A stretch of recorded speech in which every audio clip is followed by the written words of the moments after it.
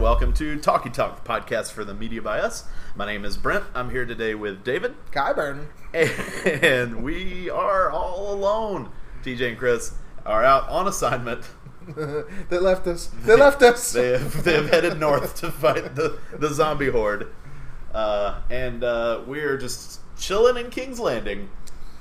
Yep, just soaking it in. Just that sweet Cersei magic. We're going to be talking about what we've been watching, hit on some news, and finish up with telling you what you will go see this weekend at your local Cineplex. Because you don't know any better, you idiot. When you get sick out of watching Endgame again and again and again, right, from what the financial totals are. All right. So, David, what have you been watching? So, I've got a bunch of rewatches. 3 rewatches and a new. It's kind of what I did last week, too. I'll start with the new one. And I kind of don't know how to talk about these things, but I watched a comedy special. It's hard to talk about this, but I think it's really good. It's Anthony Jeselnik's Fire in the Maternity Ward. Okay.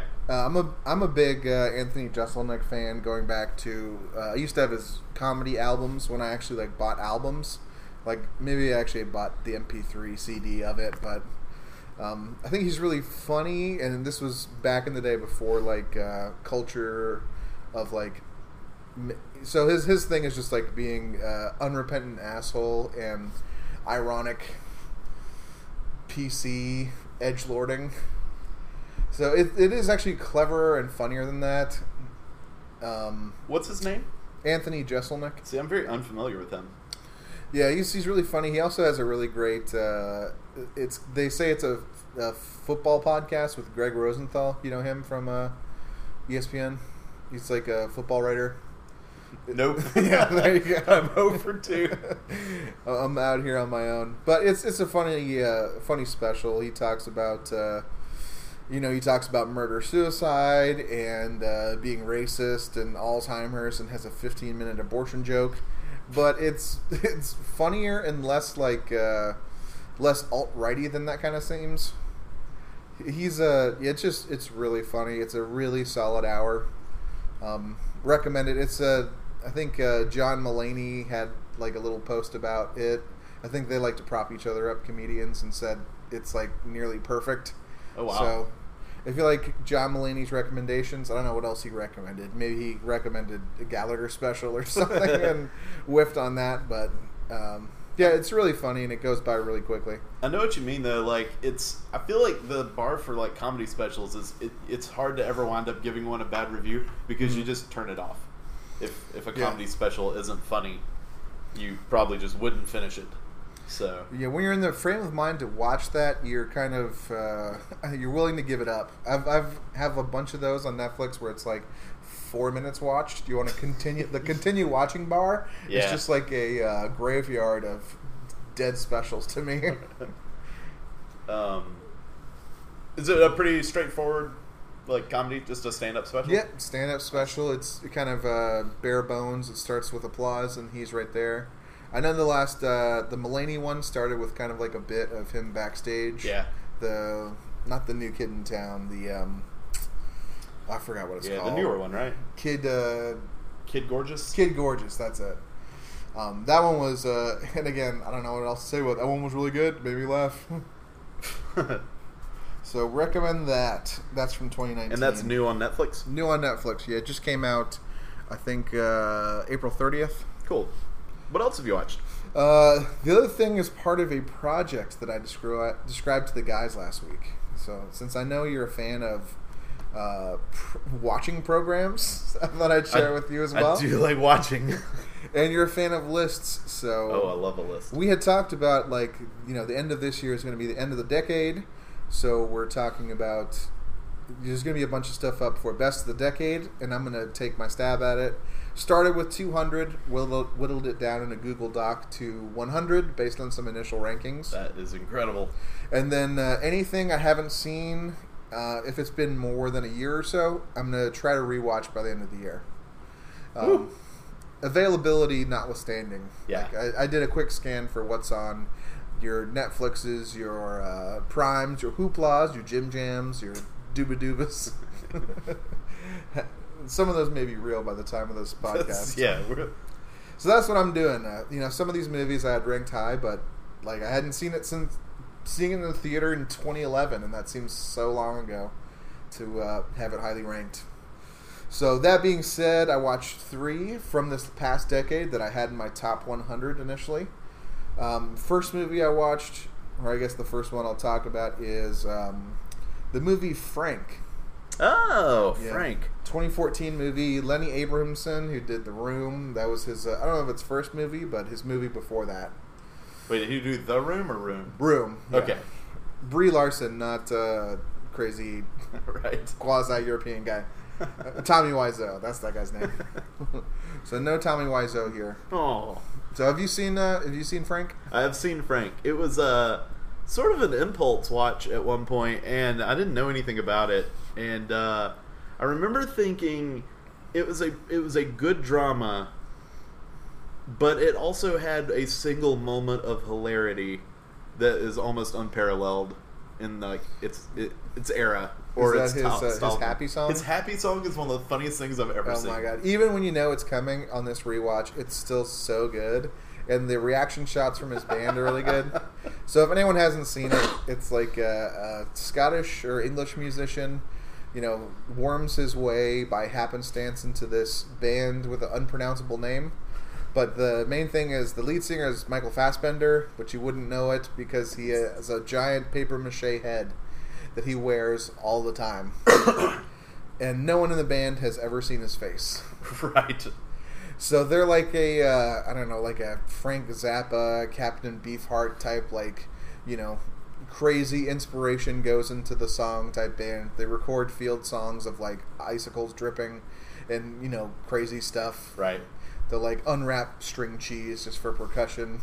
I don't think they actually do that, but that's the kind of thing. There's such a cliche of that type of artist. Like they have to go off to a cabin out in the woods to record because there's no other way for them to achieve all these sounds. Yep. I really like Donald Gleason in that movie. I thought he did a really good job. He's real good. He's kind of you really kind of want to punch him by the end of it. I guess on the second rewatch, or my first rewatch, I've watched it once. This is my rewatch. He's got a sideline that during this whole time of being embedded with this band, kind of accidentally, he's got his he does a social media thing. There's like a Twitter on-screen avatar of him composing tweets about being in the band, about all the crazy stuff. That's like what gets him noticed, right? Yeah. Yeah. That part is a little more obnoxious than before, than just like natural, human to human drama that's going on, or human to human comedy. It's because they're also ironic, like jamming out with the band, and no one talks to him, and he tries to write a song, and everyone says like it's shit. So that's okay. I really like the opening of the movie when he's trying to write songs and he's looking for inspiration. And I mean, this is the first 2 minutes of the movie where he's just trying to look at things out in. He goes to a park or something. Yeah, and it's been a long time since I've seen it. He's at a beach, and then walking home. The funniest part is he goes like, "Lady in a red coat, what are you doing?" And then another lady goes by, "Lady in a red coat, do you know the lady in the blue coat?" Yeah, that part's really funny. It's like a voiceover of him just walking about how it's hard to write a song. Yeah, that part's also really good. So do you think I mean, I guess I'm asking for end of the year spoilers, but how did Frank fare as far as is it more in your front 100 or your back 100? Probably. It started in the back part of my 100. And from these things, they're either going up or down. This went down a little bit just because the first watch, it's so... I don't know. There's some shock value to how unique it is, or some kind of... some kind of thing that washes over you about you're transported to something different, and they're on a whole different vibe. So knowing about the vibe and knowing about the conceit... It dropped a little in estimation, but it's still a pretty good time. Nothing quite like that first watch on movies like that, where it's just things excuse me, unlike anything you've ever seen. Yeah. Where when I watched it, I had heard that there's a movie that hid Michael Fassbender for, spoiler, pretty much the entire movie. It's like, why would you do that? But it's pretty good. The other funny part is when they're trying to communicate, Frank and Donald Gleason, and he's like, it'd be a lot easier if you told me, or if I knew what kind of face you had on there. And he's like, okay, how about disarming smile? That's great. And eventually he shows him how to write a song, and he shows Donald Gleason how to write a song, and he's a natural, and he's like, bashful half smile followed by contented grin. This starts to get elaborate, and it's if you haven't seen it out there in La La Land watching this, I would recommend it. What's it on right now? It is on, I watched it on Hulu. Cool. It's on Hulu. What else have you watched? I also watched we talked about Long Shot last week, so by the time this comes out, this came out, the Charlize Theron Seth Rogen movie. Oh yeah. And I had on my list to rewatch Young Adult. Oh, yeah. Yeah, Diablo Cody written, Jason Reitman directed, Charlize Theron movie. Patton Oswalt. Yeah, Patton Oswalt in it, famously snubbed for an Oscar. He had a big, tweet storm about it.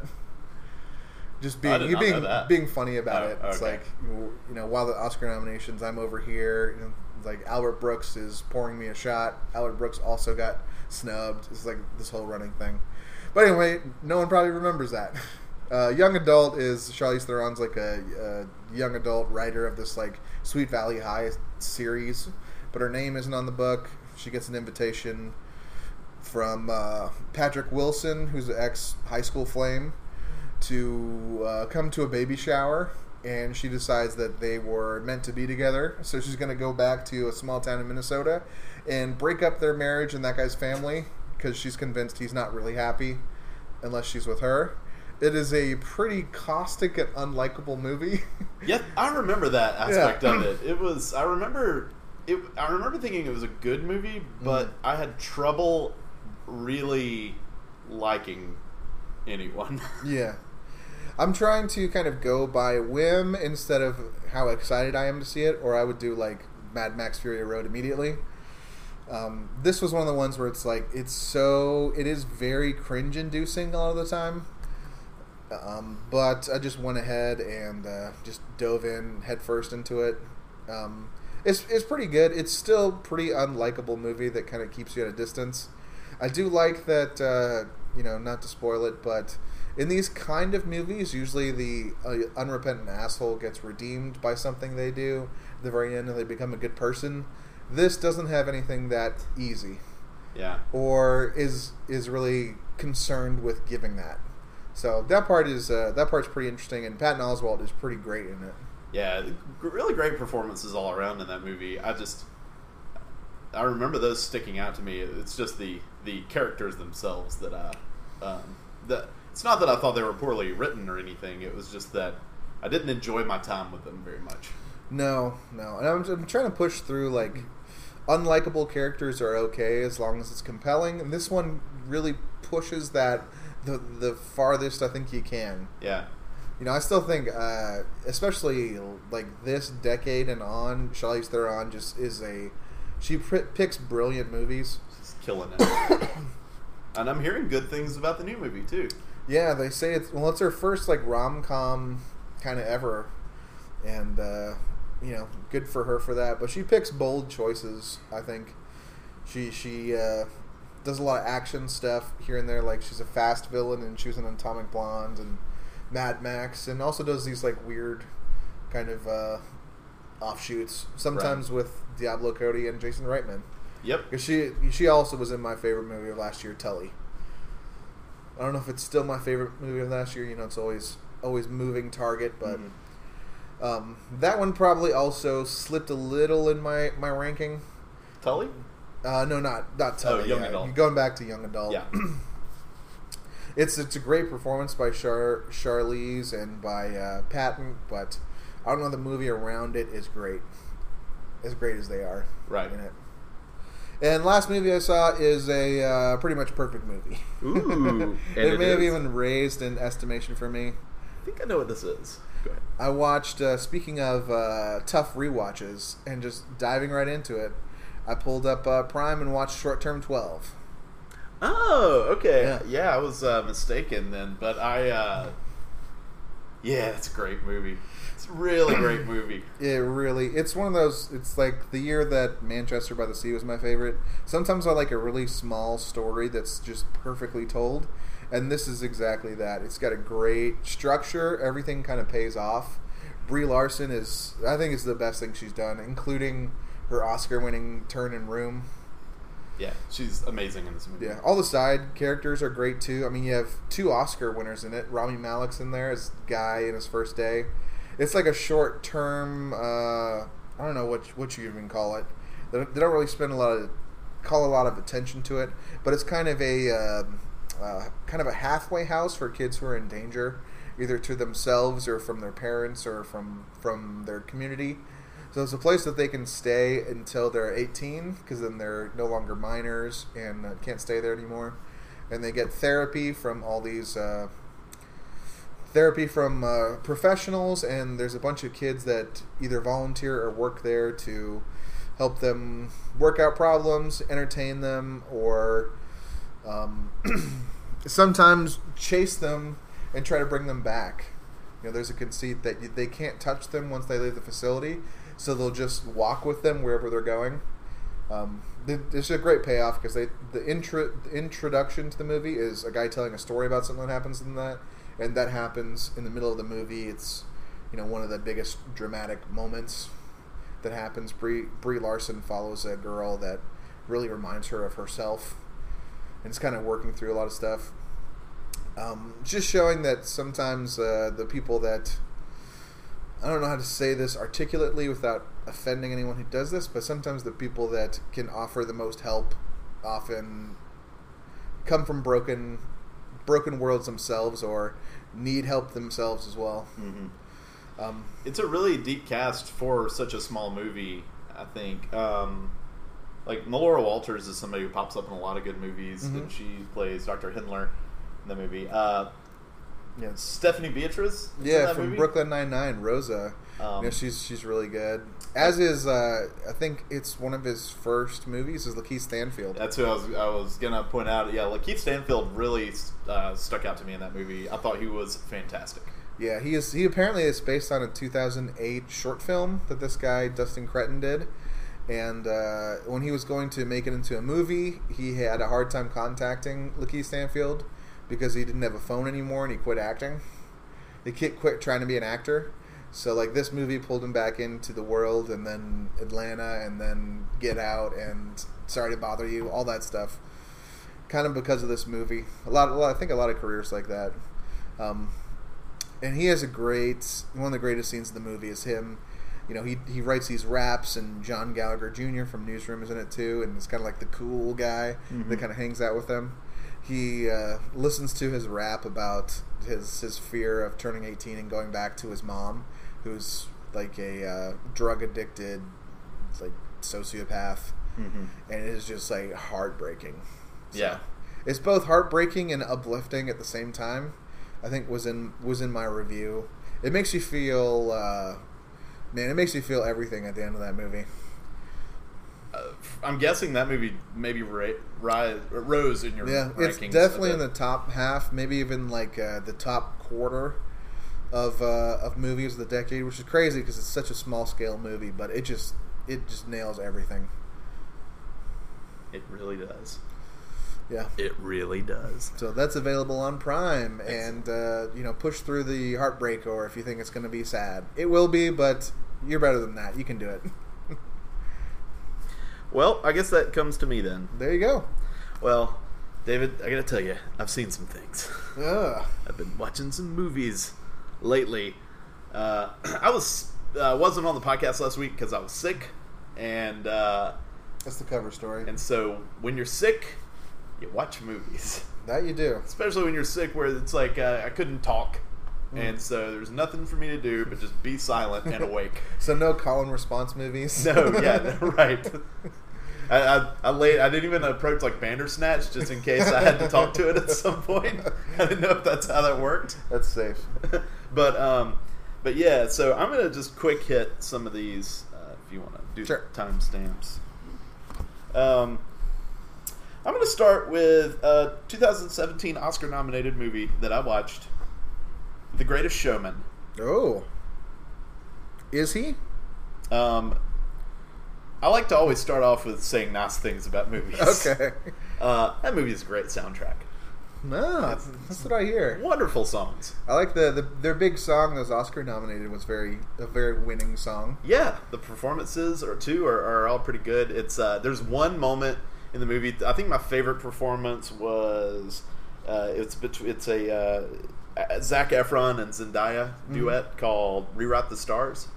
I don't know if that's. I don't even remember which got nominated for the Oscar. I think the song that got nominated was the Bearded Lady song. Oh, like "This Is Me" or This something. Is Me, yeah. Okay. Well, they're all good songs. It's an excellent set of songs. They are all attached to an awful movie. Just a terrible movie with. Don't let Kelly hear you. I know. We should have put a warning ahead of this, but to be fair, I think Kelly loves the music most of all in the movie. I don't know if she would have attached herself, so fondly to this movie if there was no singing in it. Yeah, probably not. So, I recommend the soundtrack, and that's as far as I can go on Greatest Showman. So how's Hugh Jackman in it? He's like human charisma. He's there. Okay. He's there. It's as you can tell, I have not seen this movie. Right. He was actually a little disappointing for me. Like I said, I like Zac Efron and Zendaya in the movie, and that's about it. It's a story that's not that compelling. At times, I wasn't even sure what was happening, despite kind of already knowing the story of P.T. Barnum, which seems difficult to have me confused at times. I think not that this is a barometer, but it's also factually inaccurate. Like, they give him a lot of credit for doing stuff he didn't do and not being the unrepentant, like, racist piece of shit that took advantage of people that he was. Yeah. Like I said, I think they found a concept. I think this would have been a great concept album to record and just put out that way. That would have been interesting. But Hugh Jackman presents The Greatest Showman. I saw Swiss Army Man. Oh yeah, I've been thinking about that movie a lot. I saw your review of Swiss Army Man, which was that movie's out there. I don't know. First off, I don't know what the point of Swiss Army Man is at all. It is a bafflingly strange movie, but weirdly entertaining. And I got done with that movie, and I was glad to be done of it. But at the same time, it was weird how entertained I was by all the farting in that movie. Yeah, it's the kind of thing. Like, the review I did was like immediately upon finishing it, and you're right. It's like it's a chore at some point. It's a little like grating. But the more distance I have from it, the more I am impressed by it and want to revisit it. I really like the soundtrack, like the largely completely a cappella. Yes. Like hundreds of voices put together. I was just thinking about it recently because I am at putting my daughter to sleep. She's young. We sing her songs, and sometimes I run out of things. And I started doing the Swiss Army Man Cotton Eye Joe. Because it just sounds so tender the way they do it. Yeah. So I've been meaning to rewatch that. It is a great score. Voice score. I don't know what you would call it. I don't know what that. And they do. I like the. I like the score how it pulls in things like they do the Jurassic Park theme. Yes. Yes, it's so. That movie, I'm so glad I don't have to try to describe the plot of that movie to anyone. I mean, It is basically a guy is stranded on an island, maybe, and he is about to kill himself, and he finds a dead body. And the guy stranded is played by Radcliffe, right? No, the Oh, Paul Dano. Paul Dano, as always, goes 100%. Yeah, he is full and committed. He may still be there, for all we know. And then the dead body is Daniel Radcliffe, who gets to do a surprising amount of acting. He's actually pretty for good. Dead body, and he is really good in the movie. Degree of difficulty, like, pretty good. It's up there, yeah. I recommend it? Question mark. Yeah. You may need to maybe do a little research to see if this movie's up your alley. That's true. This movie is not going to be for a lot of people. Yeah, I know. I think talked to I can't remember what his stance on. I think I remember talking to Rob about it sometime at trivia, and that movie just provokes rage, opposite extreme reactions. I feel like. Oh yeah. I couldn't remember if he loved it or hated it, but it was one of those. I could definitely see most people either really loving or really hating this movie. Yeah. I'm somewhere in the middle, but it's some pretty impressive direction. It's directed by the Daniels. I saw that, which is a reference to their first names. Yeah. It's like two guys just directing team. Yep. I don't think they haven't done anything since. I remember, like, it's impressive and creative movie for what it is. Yeah, I mean, at times, laugh out loud funny. Yeah, when he rides the dead body like a dolphin, it's. Oh my gosh! You have to laugh because it's so dumb. I might have to rewatch this now. I don't think it's making my top 100 though. Yeah, it would be a stretch to put it there. I watched a movie from the previous decade. There's one director that I'm getting kind of close to filling in everything on, and that's Paul Thomas Anderson. Ooh. So I recently revisited The Master, and I got a better feel for it and a better appreciation for it. I did too. I talked about it on last week's podcast. Mm-hmm. And I still need to hit Inherent Vice, and I still need to see the early stuff, but there was another glaring omission for me, and it was Punch Drunk Love. And I finally watched Punch Drunk Love, and I really liked it. It's an kind of a marches to an odd beat, I would say, that movie. It's kind of an odd movie. Yeah. It's the tone of the movie is off a little bit. And I'm not saying it's wrong, I'm saying it's off. It's just like unusual. Yeah, it's like the rhythm's all wrong in a song, or the drum beat is like syncopated wrong. There's great stuff in it, and they do that on purpose, obviously. Well, because it's his inner beat is completely off. Like it's just ticking rage, except when he's around this new woman that he meets, which I don't know. I kind of love the message of the movie though, which is that falling in love can unlock powers in yourself that you didn't know you had, and I see that in the movie. And it can also bring peace that you can't find anywhere else in your life. And it's, I don't know, it's a really sweet movie, despite being so strange, with like the side plot of the phone sex line, and the extortion going on, in the confrontation. Yeah, it's like so sweet and lovely, punctuated by like rage and like just disturbed behavior. I mean, if that's all just a reason to get Philip Seymour Hoffman into this movie, I'm all for it, because he's great. The confrontation he's got scene like a minute in that movie. It's amazing. Great. Yeah, it's amazing. But yeah, I've heard good things about the movie forever, and I've thought it was about time I watch it. It's kind of one of those lesser in scope PTA movies, but I think it's very rewarding. I need to rewatch it again. I think the last time I watched it was I went to the theater with my dad to go see it. Oh wow, and he fucking hated it. I can see that, yeah. Because it's like, what is Happy Gilmore doing? Yeah, what is going on? I'm sure this movie disappointed a lot of Adam Sandler fans in 2002. I would have been like, what would I have been? Like 17 then? So he said, like, I hated that movie. What a piece of crap. And I was just 17 and secretly loving it. I was like, yeah, I don't know about that movie.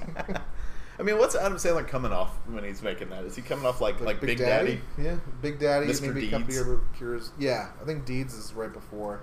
Because this is 2002? This is 2002, yes. Yeah, like Deeds, Little Nicky, Big Daddy. I mean, he's just like box office gold with that one, style of Adam Sandler performance, and then come on out and see Punch Drunk Love, and people are thinking it's going to be the next wacky Adam Sandler movie, and it's a wacky movie, but not in the way they're accustomed to.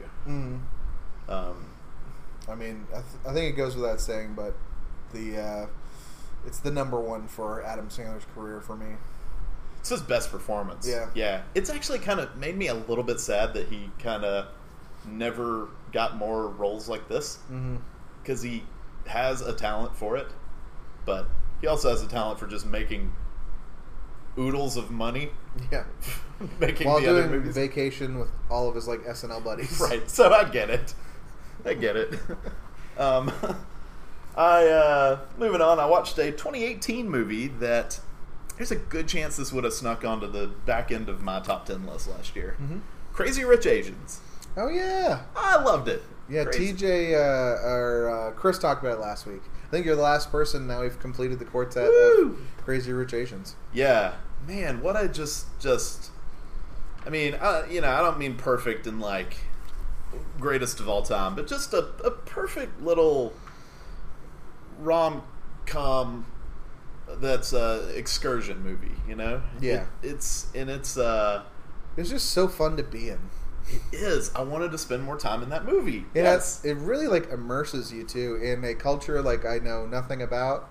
I know about like the countries and whatnot. I know some history, but the actual culture, the day to day, what they find important, what they value, and all that stuff was fascinating to be in the middle of that. And it is just like lifestyle porn, like being at like those amazing buildings with everyone amazing costumes and suits and stuff. The movie, it just had life, like it had a vibrancy to it that just popped off the screen to me.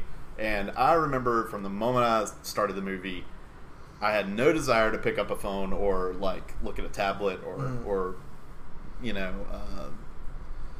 do anything else while watching that movie. I just wanted to watch more of that movie. Everything was so pretty. Yeah, it's just beautiful fun. Including Henry Golding. That's a pretty man. He's a beautiful man. Really great cast too. I did see one review that said this movie is proof positive that Ken Jeong is perfect in the tiniest doses. Because it does. It lets him go full Ken Jeong, but it cuts that after a while. Like they gave him a couple improv lines. Yeah. But it's a little John goes a long way. Yep. Everybody raved about Awkwafina in that movie. I thought she was great. Really, really funny. Yeah. But more praise getting lavished on Crazy Rich Asians. Did Chris love it? Yeah. Yeah, he did too. So we all give it a thumbs up. Yeah, if you haven't watched that, watch it. Also, I feel like it's the kind of movie I could recommend to just anyone. Absolutely. The next movie I watched, a 2013 movie that has definitely made a huge impact on the industry. It's The Conjuring. Oh, yeah. Launched a whole universe of movies. Have you seen The Conjuring? I've seen The Conjuring in theaters with Chris and our dad. Nice. Did your dad like it? You like this one, yeah. Did you like it? I did, it was a lot of horror movies, like up until that point, or maybe within the last 20 years, you know exactly what's going on, and it's hard to actually spook you. But this gives me the same kind of feels that like Haunting of Hill House did. It's like you feel really frightened and you're filled with dread the whole time. Yeah, those kind of movies. I didn't quite get. Well, okay, I think I got there a little bit with the scariness. For me, this is kind of like, this should be the line for me, where if I like a movie better than The Conjuring, I'm fully prepared to say it's a great horror movie, and if I don't, then it's below the mark for me. I kind of like The Conjuring just as my like middle of my spectrum sort of horror movie. Your murder doza line. Yes. It was pretty good. It was fine. It was had some scary moments and didn't have a whole lot else that really compelled me other than just waiting on those moments to come around. I think just remembering it, I only saw it in theaters, which any theater experience of the horror movie is going to be a little elevated. It's amped up for sure. Yeah, I remember not really connecting or caring at all about the family, which is kind of an important part. Something that, just for example, bringing it up, Haunting of Hill House does really well. Yes. Makes you care about people that are being terrified. I remember it's like Ron Livingston and just like a bunch of... The kids are okay. Lily Taylor? Yeah, Lily Taylor's in it. But I don't think the movie takes a lot of care with them. It's not really about the characters, so I get that. It's a spectacle, and it's the... what's the couple's name? They have their own universe now. But Patrick Wilson again and Vera Farmiga. The movie seems really impressed with their coolness or their like vibe. That like this family that's being terrorized is kind of fodder for them. Yeah. Well, like I said, I'm getting. This was a big blind spot. I'm always. Well, I'm not a person who just grabs onto the horror movies every year. I kind of need some steering into what the best ones are. For the most part, I need like the year that someone said like the smart horror movie is It Follows or Babadook's the one or The Witch. Tell me the one that's kind of like elevated. Yeah, I like elevated horror. I'm not the kind of horror fan that'll just see any slasher or any like torture porn thing just because it's horror. This feels, and when you say elevated, some of those movies, I think they have bigger themes at play. And I think that's why I really like them. I really like The Babadook because it is about something more than just this monster in this house. Sure. And Get Out and other horror movies in recent years, I love for those reasons. It Follows also has a larger theme at play. And I think that's what I consider elevated horror. This movie is unelevated horror for me, but it's well done unelevated horror. Yeah, it's missing that extra level, but it's just professional enough and effective enough that I think it's worthwhile. All right, well, caught up on another movie that I'd always heard good things about. 2009 movie, Sam Rockwell movie, Moon. So my wife wasn't a big fan of Moon when she saw it, and I've heard that also from someone else. Maybe TJ wasn't a big fan. I can't remember, but that Moon was described as slow, which I didn't really completely agree with. But also maybe probably didn't love Moon as much as a lot of people. Have you seen Moon? I have seen Moon. I remember being over the moon about it at the time, but it's kind of not to spoil it, but there is a twist to it. Yeah. That a lot of people that are into that kind of thing, I think, go extra enthusiastic for it. I do think that's the highlight of the movie is the discovery of that aspect and that element. I feel like once that happens, it's kind of not as thrilling afterward. They're kind of playing out the string there. Of Yeah. the logical conclusion, Right? in my memory. Yeah, and I that's kind of how I felt. I thought I can kind of see where this is going. It doesn't feel like it's gonna. Well, I won't spoil it for anyone out there who's still wanting to check it out. Sure. Yeah, 10 years later. it's kind of minor enough that it does have like that kind of cult following to it. That maybe some people haven't seen. That maybe it may totally be your jam. But I think it's more interesting than it is good, if that's not too damning. I would almost compare, and it's gonna seem like a weird comparison. It reminds me a little bit of Bronson, in that it is a great acting showcase for a great actor. That I don't know how much I love the story of the movie as much as I am wowed by the performance, because Rockwell, thanks to the twist, gets to do a lot. Yeah. In the movie. And so I am a big fan of his performance in that movie. I'm kind of surprised he wasn't nominated for an Oscar for me. Yeah, it may have just been too small. Yeah.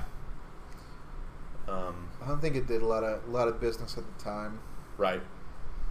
Yeah, I know Oscar likes recognizing some small movies, but like you said earlier, sometimes they're too small. Like Short Term 12 is just too small. And Moon may have been too small as well. It is the original Gold Brick winner by Film Spotting. Their nice. overlooked or underrated movie. Well, after Brick. Yeah. Yeah, the one that it's named for. Yeah. Well, moving on. This is a movie that I probably should have mentioned earlier. Went to see Avengers Endgame. And they ended that game. Let me tell you, David. They ended the game. The game is over. Game ended. That's my review. No, I've been vocal on the podcast at times, and I know I'm in the minority generally in my lack of effusive praise is the way I would put it for Infinity War. Mm-hmm. I felt that Infinity War had an ending that demanded more of an emotional response for me than it earned, especially knowing how narrative storytelling works over a series, that I just wasn't worried about a lot of the ramifications. It's almost, the end of Infinity War is almost condescending. Like, this is super serial. It's like, everybody's dead, right? Yeah. It's like, dude, I see right behind your back. You're holding, you're crossing your fingers back there. It's like, no, I'm not. They're dead. Well, it's like, yeah, I mean, say goodbye to Spider-Man. Also, when you leave the theater today, feel free to buy an advance ticket to Spider-Man Far From Home, coming out in theaters next summer. Also, one of the most lucrative movies of all time, Black Panther, that got Marvel their first Best Picture nomination. Yeah, we're just going to kill him off. Yeah, done. Ending that storyline. So... I still liked it, though. And I liked it. I felt that, like I said, I carefully worded it as like a lack of effusive praise, not a strong dislike for the movie. I just was put off a little bit by the way it was an entire movie setting up another movie, and like Infinity War will kind of never just stand on its own. It will always be just a precursor to Endgame, I think. At least in the way that, like, the first Avengers movie just stands on its own. It's its own self-contained story. And Ultron, which is not a great movie, but is at least a self-contained story. But Endgame, for all the faults that I had, that I thought Infinity War had, Endgame completely fixed them all. We get to spend so much time with characters in this movie in a way that Marvel rarely lets us do. I loved it. I really loved it. Yeah, I feel like Infinity and some of the other Avengers movie, if you spend more than 2 minutes straight with a character, it's like on the next shot. Yeah, and it's there's so many fight sequences that there's that sort of Marvel formula of I feel like you need about 3 fights in each Marvel movie, and at a nondescript like gray concrete location. Yeah. Well, sadly, Endgame does stick with the very grayness of Marvel. Perfect. I mean, they're not breaking that tradition, but other than that, it's I really loved the character development, the way the movie lets us understand what these characters have gone through since the end of Infinity War, and the payoffs, the emotional payoffs, are all completely earned, I think, in the movie. And after kind of shitting on Infinity War last year, relatively to the general consensus, I am glad to bear the torch for it for Endgame this time around. So cool, big fan. So yeah, if you're on the fence as to whether you're going to see the biggest movie in theater history, let me sway you. You have to either be trying to do that on purpose or you have a kid. Right. And that kid isn't aged 5 or up. I was going to say, yeah, if you have a kid of a certain age, it makes it even easier. Yeah. But, yeah, I definitely... It feels weird saying I recommend Avengers Endgame. Even if I hated the movie, I would probably still recommend it. It's so big. Yeah, how can you not see it? You need to know. Everybody needs un-American not to have seen it. You need to see the biggest money-making movie of all time, just in general. I feel like that's always the case. If you have any money in your wallet or your bank account, you should appreciate Endgame. Yes. Well, talking about that, not to belabor this. I haven't seen it, but I've seen Infinity War. You know, they used to say Marvel had a villain problem for like almost 10 years. All their villains were kind of, except for Loki, kind of not fun. And the last couple ones, I haven't seen Captain Marvel. I don't think it has a great villain from what I've heard. It does not. But Black Panther had Killmonger. I love him. Thor Ragnarok had fun villains, I think. Or that movie was just fun. The movie was fun. Kate Blanchett fell a little flat for me in that movie. Oh, yeah. But I really loved the first half villain, which is, well, it's like, I guess it's the, what's his name? Is he the Collector? No, he's not. He's the Collector's brother. Yeah, Jeff Goldblum, right? Yeah, Jeff Goldblum. It's like a game master or something. The game, yeah. Game warden. But we are. You have People him. are yelling at us right now. Yeah, we're sorry. You have him, and then you have Thanos, a great villain. Yes. I wonder if, like, after a run of some decent villains, if Marvel has an action problem. Because I just heard another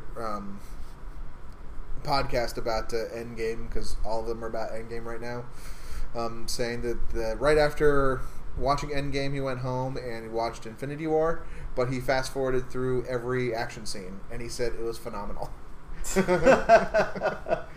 Well, so there's Endgame does a good job of consolidating the action a bit more, and it's good, but it's Marvel good, so it's nothing you haven't seen before, really. You're mostly just the thing. Think of action scenes as B in the equation of A plus B equals C, and you're mostly just, it entertains you for a bit with, you know, bright colors and flashes and, you know, camera buzzing about until you see where the C winds up. Yeah, here's an experiment. I don't know what the answer is going to be, but what is your favorite Marvel movie? Let's say before Endgame. I've been kind of struggling with this a little bit. I think, you know, for a long time my standard answer was the Avengers, just because of the fun of getting a handful of superheroes together and turning them loose in New York City and letting them fight, and I thought that was fun.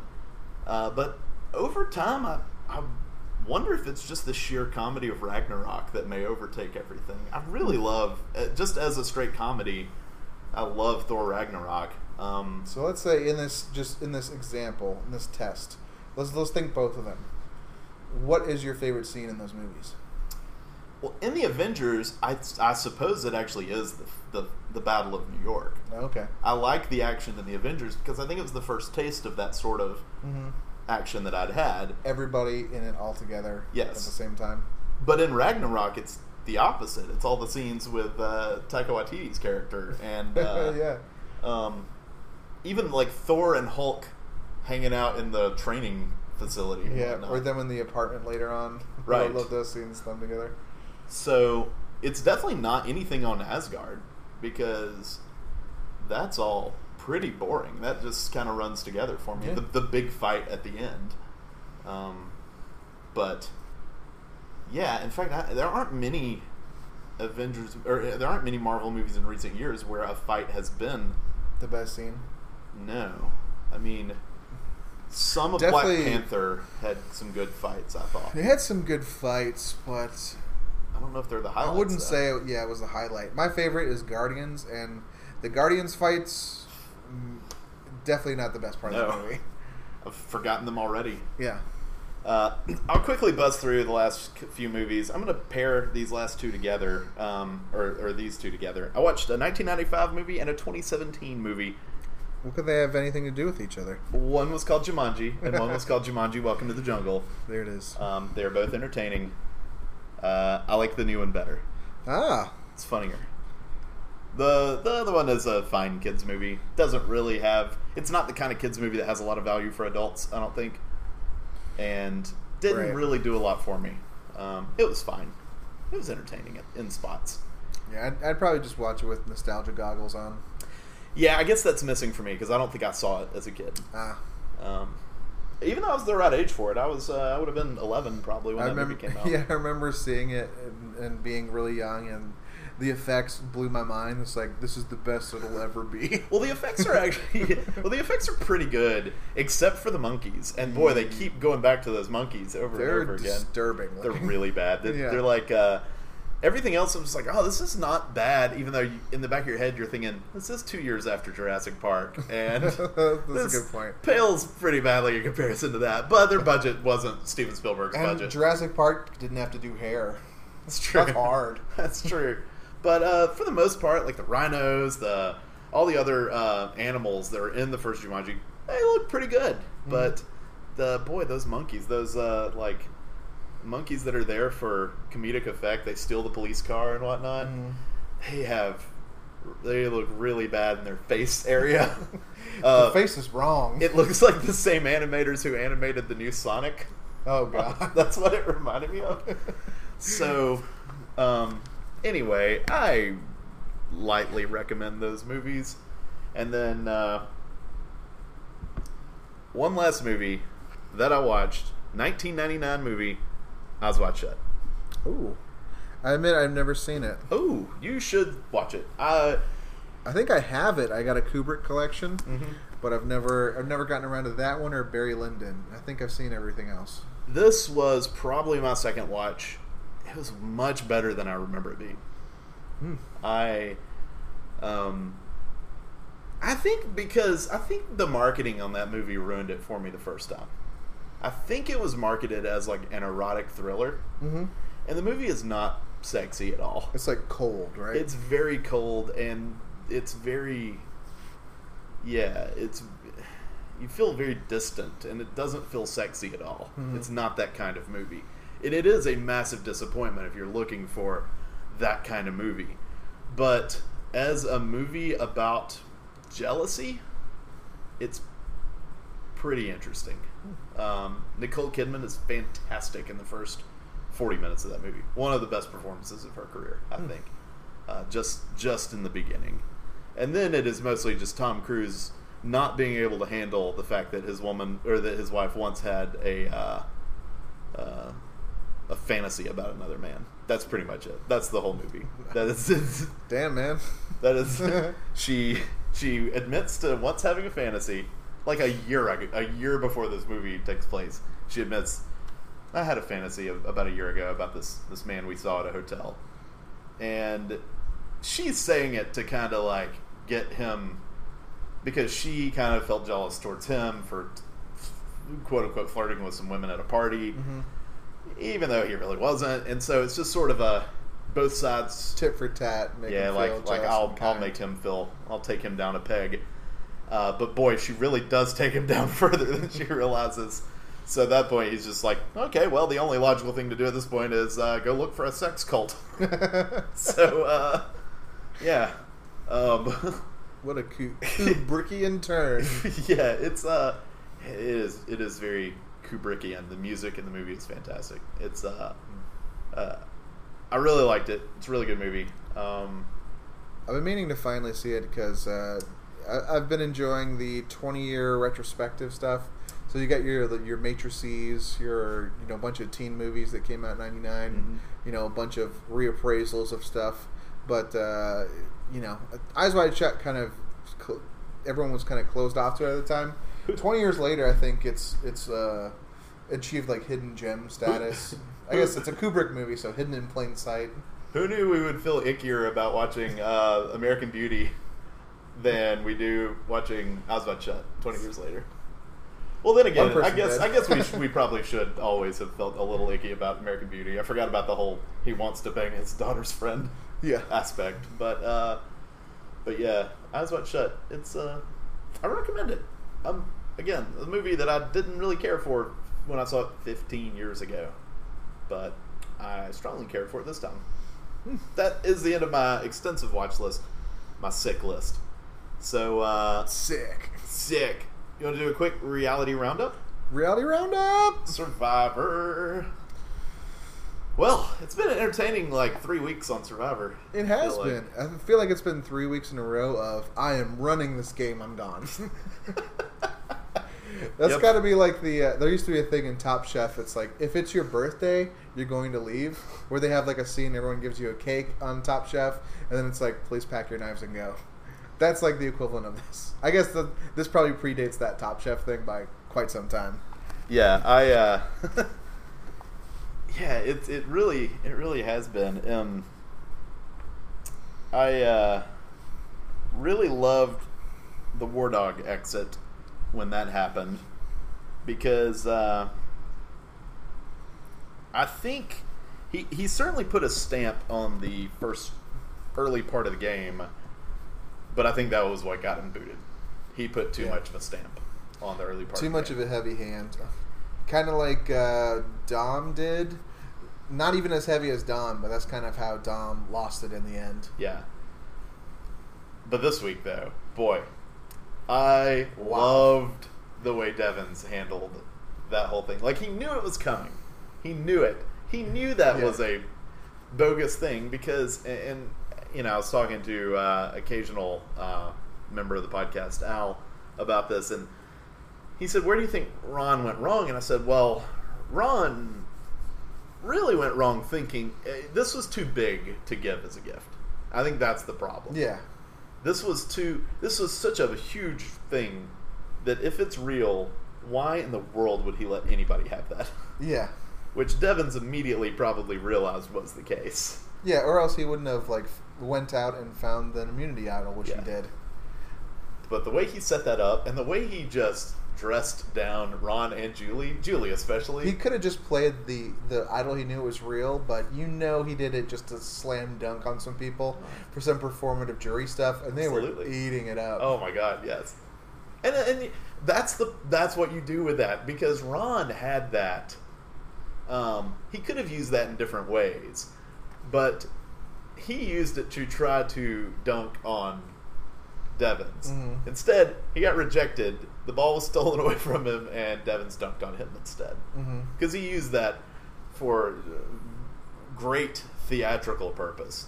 It was a brilliant tribal council. Yeah, Devins is getting into Christian status for me of just like, I just love his play. I love him so much. I'm unabashedly rooting for him to win this season. I know he's think he's doomed. He is.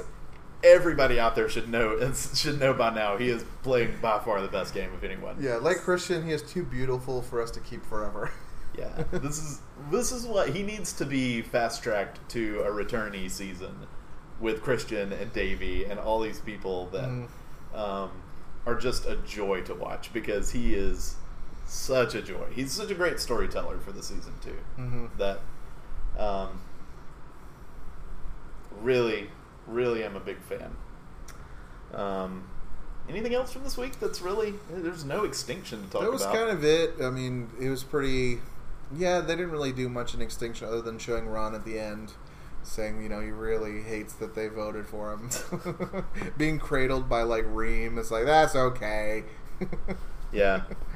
Well, before we get to Breezy...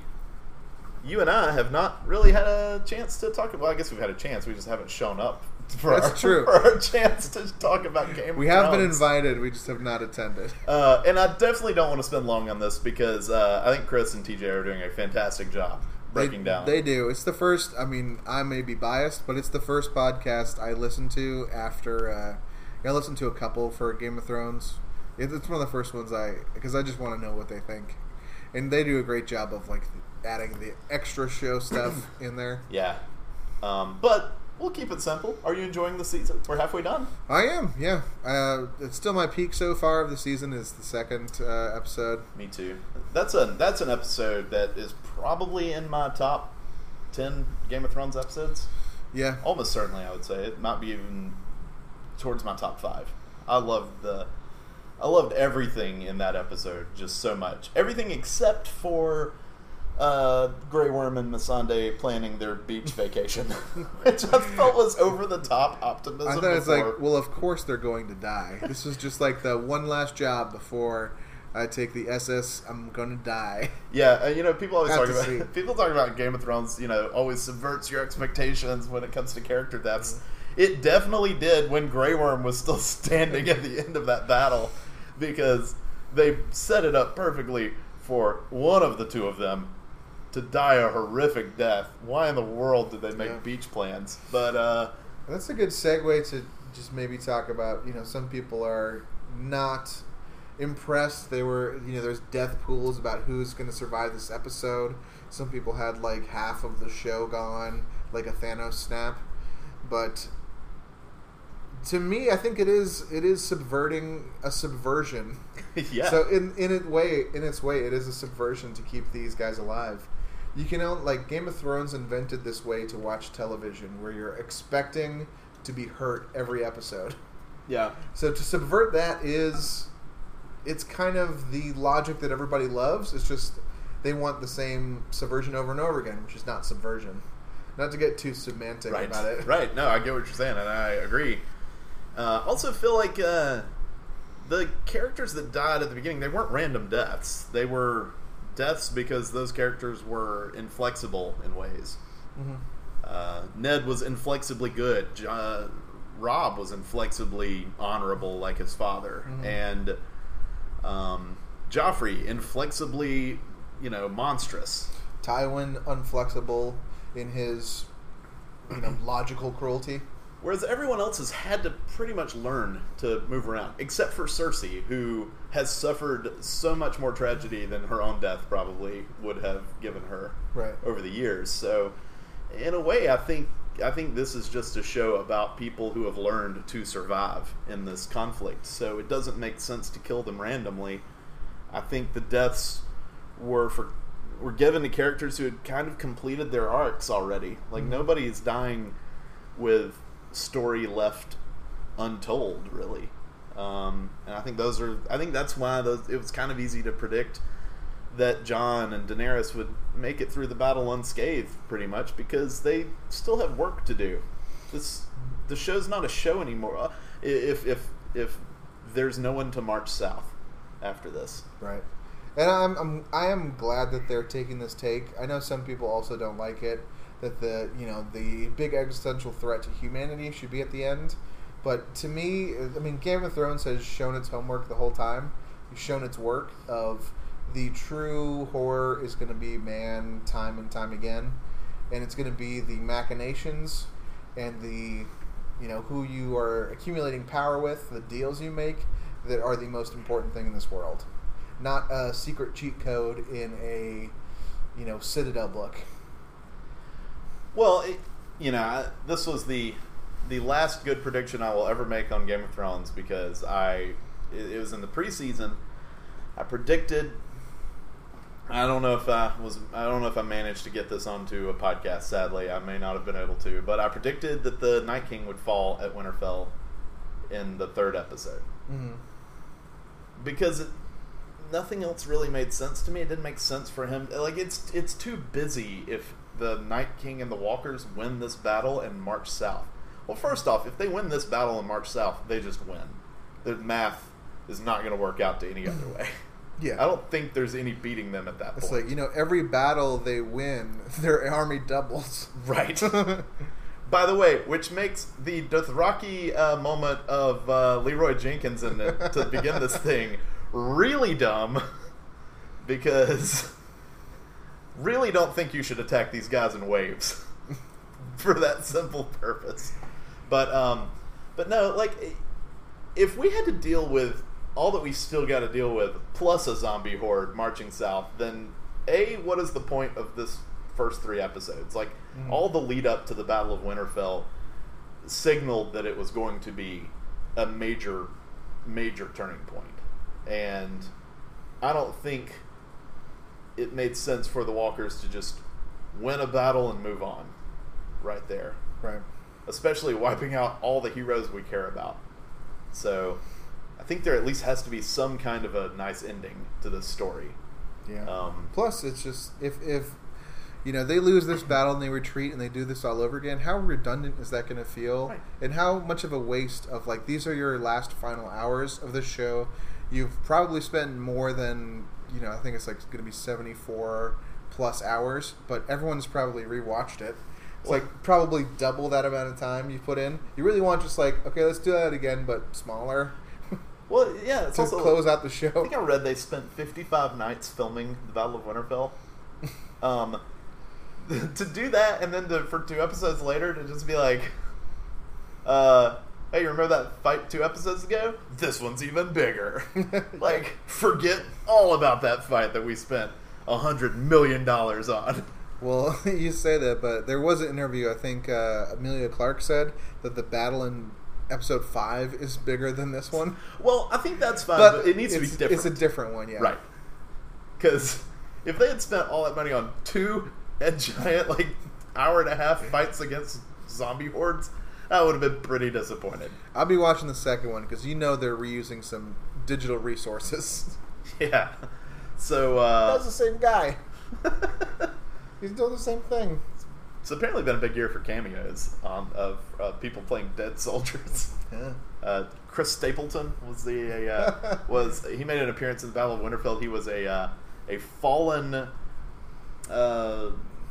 soldier of the North who wakes with blue eyes in the scene of the Cool. The uprising. Unless anyone tells me that those always go undetected, unless it's Ed Sheeran he's singing. That's true.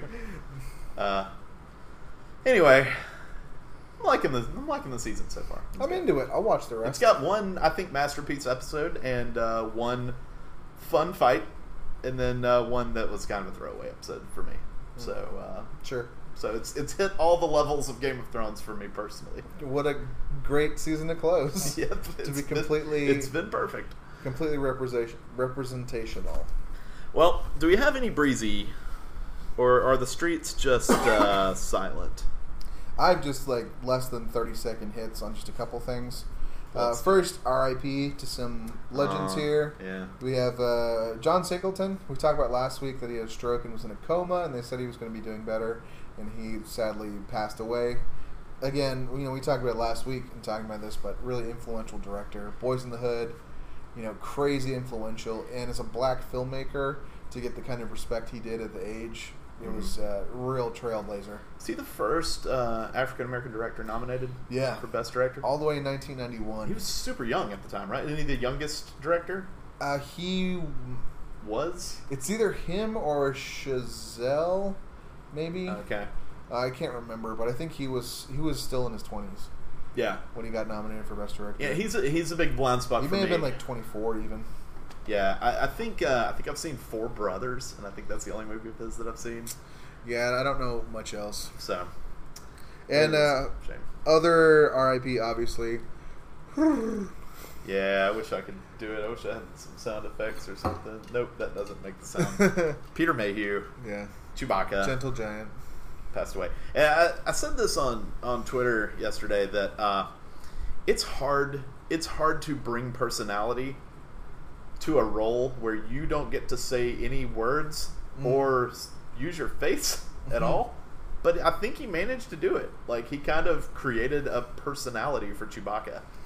Yeah, that's a huge degree of difficulty. Same with R2-D2. It's barely even a character, but feels like feels like a beloved pet or something. They have the most well-defined personalities of the Star Wars universe. So R.I.P. Chewie. Mm-hmm. I don't actually know if Peter Mayhew was in other movies. Probably. I guess it doesn't matter. Right. Check him out if you want, but him as Chewbacca, and you loved him as Chewbacca. Other thing, just a nerdy Oscar tidbit. As part of refreshing rules, we talked about it a little last week. One of them that I didn't hear about last week is Oscar nominations for makeup and hairstyling. Not the most important Oscar, but it was 3 forever. Now it's going to be 5. Which is... finally. Yeah. You should respect the artistry there and just treat it like a normal category instead of being the only one that has less than 5. It's so weird. It also may make it harder for the Suicide Squads and those kind of movies to win if there's more competition. Yeah. Maybe another Best Picture contender can get in there, or another interesting one like The Man Called Ove and The Borders of the World that are kind of interesting ones you wouldn't have heard otherwise. Mm-hmm. So I like that. Quick game to movie news. You alluded to it, but Sonic the Hedgehog Backlash, horrifying, leak of the graphics that are going to be in the movie. So bad that the film production had to do a response. We're going to redo it all. I hope the movie was finished and they had to do this. I hope they're also just gonna replace Jim Carrey in that movie. Yeah, that'd be nice. Amazing. Just do a full Christopher Plummer in there. Put Christopher Plummer in it. He's doing the Jim Carrey stuff in the trailer that I didn't know he did anymore because I thought people stopped liking that sort of Jim Carrey humor around 1999 or so. Yeah, after How the Grinch Stole Christmas, I thought he stopped modulating that way, but boy, he's leaning into it hard. That movie looks so bad. Somebody stop him. Sorry. That's all I got. You got any breeze? Dude, nope. I got nothing. All right. So after Breezy, we say what to watch. What to watch? Okay. So David, what to watch? It is pretty bleak this weekend. I think next weekend there's more bigger stuff. And the weekend before there was bigger stuff. And this is an in between. So we have 3 movies to choose from. One is called Palms.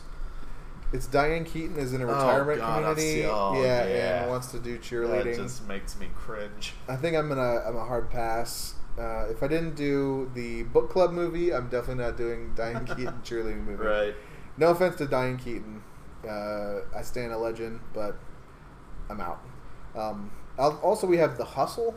I feel like I just started seeing previews for it, and it's already coming out. What is this? This is Anne Hathaway and Rebel Wilson. Look like con women. Okay. It's actually a remake of Dirty Rotten Scoundrels, but they changed the title. Interesting. I guess that makes me think that it's probably not good. Because, Michael Caine and Steve Martin, great in that movie. I love that movie. Maybe it's personal taste, but I would like Rebel Wilson to go the way of Ken Jeong, which is... little goes a long way. I also agree. I find her kind of annoying. I like Anne Hathaway, but she has an English accent for some reason in this movie. Why? I'm sure it's going to turn out to be fake. Okay. That's just my prediction. And then the only other thing I think that's in wide release is the unnerving Detective Pikachu. I guess that's my pick. Sure. It's got to be. I mean, I hear there's Pokemons in it, and I like them Pokemons. I know nothing about Pokemons, and I would happily go watch that over either other choice that we have. And it's got Ryan Reynolds doing his Ryan Reynolds thing. But not the Deadpool thing, because this is probably PG related. I think it's PG. I believe so. Yeah. So this they'd is be definitely insane not to make it PG. This is a kidsy movie here. Yeah. So I don't know. I don't know what to make of this movie. Unless I'm missing something, I did Just Watch and What to Watch or What to Expect When You're Watching. Whatever other one we do. But both of them, these are the only wide release movies I saw. I guess I would recommend that, or I could hastily try to look if there's a new Netflix original movie, but I'll go Detective Pikachu within the parameters. Yeah. It's a clean sweep. Detective Pikachu, go see it. And preferably go see it with me so you can explain to me all the references in the movie, which I'm not going to understand. That's a Bulbasaur. Yeah. That's a Charizard, and if you give him a Moonstone, he becomes a... So, yeah. You don't give Charizard a Moonstone. I don't know what any of those things mean.